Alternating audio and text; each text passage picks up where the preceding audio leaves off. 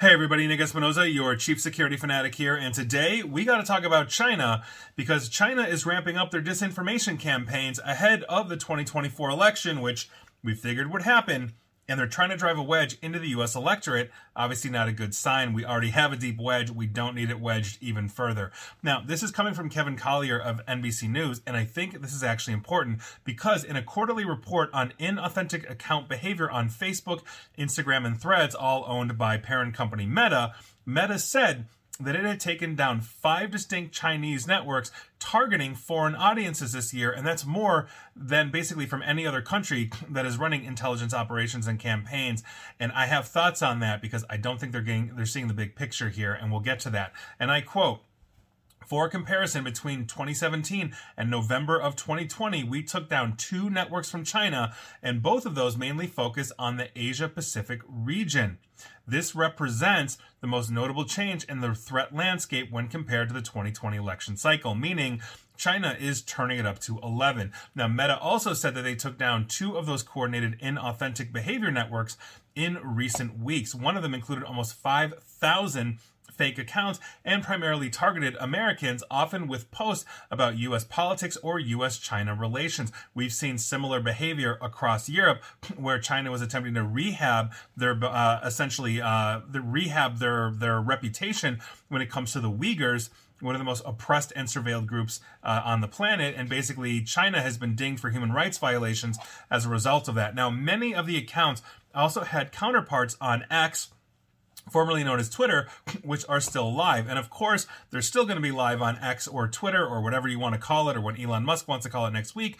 They slashed all of their teams that would possibly be looking at that. The quality control in that sense has gone way down on the platform. I don't care if you love or hate the guy or you think X is better than it was before. That's simply a fact. And here we are. Now, NBC News viewed more than a dozen of those accounts, but all of them had fewer than 100 followers. Add that up, though, assuming they had 100 followers times 5,000, that's quite a lot as you're adding it up. Now, Meta also said that repeated efforts indicate an attempt to have some networks in place in the lead up to the 2024 election. Then Nimmo, which is Meta's global threat intelligence lead, said in a call previewing the report that China's attempts to create fake networks of influence accounts were evidence of multiple groups in that country attempting similar tactics, meaning maybe one intelligence hand doesn't know what the other intelligence hand is doing, therefore they're overlapping, which is to Meta's benefit in terms of identification. Now, in its 2023 annual threat assessment report, the Office of the Director of National Intelligence for the United States found that China is prioritizing influence campaigns, especially as both major U.S. political parties routinely criticize Beijing. And that is 100% correct. We've seen that rhetoric coming from both a lot of GOP candidates and, the Democratic candidate as well, which is obviously the incumbent President Biden. Although, interestingly enough, President Trump has also, and again, not throwing stones, not getting political here, it's simply fact.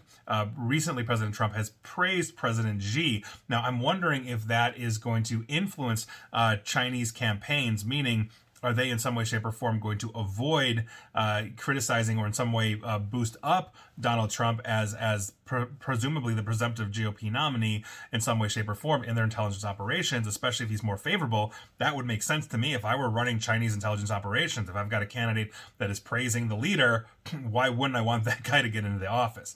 Just food for thought. Now, these campaigns are, quote, probably motivated by their view that anti-China sentiment in the United States is threatening their international image, access to markets, and technological expertise, end quote. Now, Beijing's growing efforts to actively exploit perceived U.S. societal divisions, as I just talked about, using its online personas, move it closer to Moscow's playbook for influence operations. And that, again, is according to the Director of National Intelligence of the office.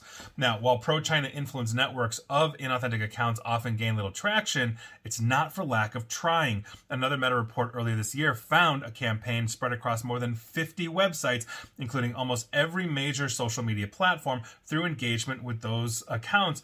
Engagement with those accounts were minimal. And this is one of the big issues I had with Meta, not Meta, X or Twitter, basically saying for $8 you can have verification. Well, $8 times 5,000 is chump change. It's a rounding error for an intelligence operation from a major country like China. And so what do you have? Thousands of verified accounts that look official in some way, shape, or form, all spewing out whatever they want to spew out. But here's the problem that I have.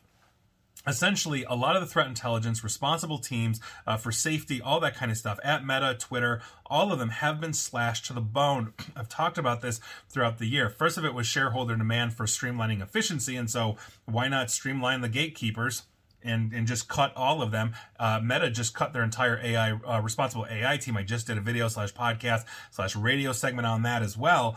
That's a huge problem because now nobody's watching the barn on that, and it's the AI that's going to be finding these. So while Meta is finding these intelligence operations, the big concern is, what aren't they finding? They found 5. Is there 50? Is there 100? We don't necessarily know, and Meta's not necessarily going to know because they're going to report the numbers that they have, not the actual numbers. So they've taken down 5 networks. How many more exist, and from what other countries as well? And while we're focused basically in this segment here on China, we also know that Russia does it because that is essentially their bread and butter, and China is moving more towards that model that the Russians have, for lack of a better term, perfected. So we've got a problem all the way around here, people, and I think it's a huge issue. And we are walking into, and I've said this multiple times, one of the most contentious elections, if not the most contentious election in U.S. history, at least in the last 100 years after the Civil War. And so that's a big problem. And as we are going through this, we are already seeing a wedge driven in the electorate where, now, like studies show, would you let your son or daughter marry somebody from the opposing political party? Where 20 years ago, most people were like, yeah, I don't care. Now it's overwhelmingly, don't you dare. And so in that, we drop disinformation. And in that disinformation, we drop large language models controlled by China, Russia, and all of the others that are spewing out fake articles, fake information, etc., and because it's artificial intelligence, may come up with creative ways to evade what little defenses for this kind of stuff Meta has, because again, they've been cutting their teams. And so this is a huge problem. Good luck to us all. We'll see where it goes, but that is your Chinese influence operation on Meta News of the week. And please like, share, follow me here on Facebook and Twitter at NickAESP, and please feel free to subscribe to me at YouTube as well, where hopefully you'll never get Chinese propaganda out of any of my accounts. And as always, stay safe, stay online, and please attempt to stay private. Thanks, everybody.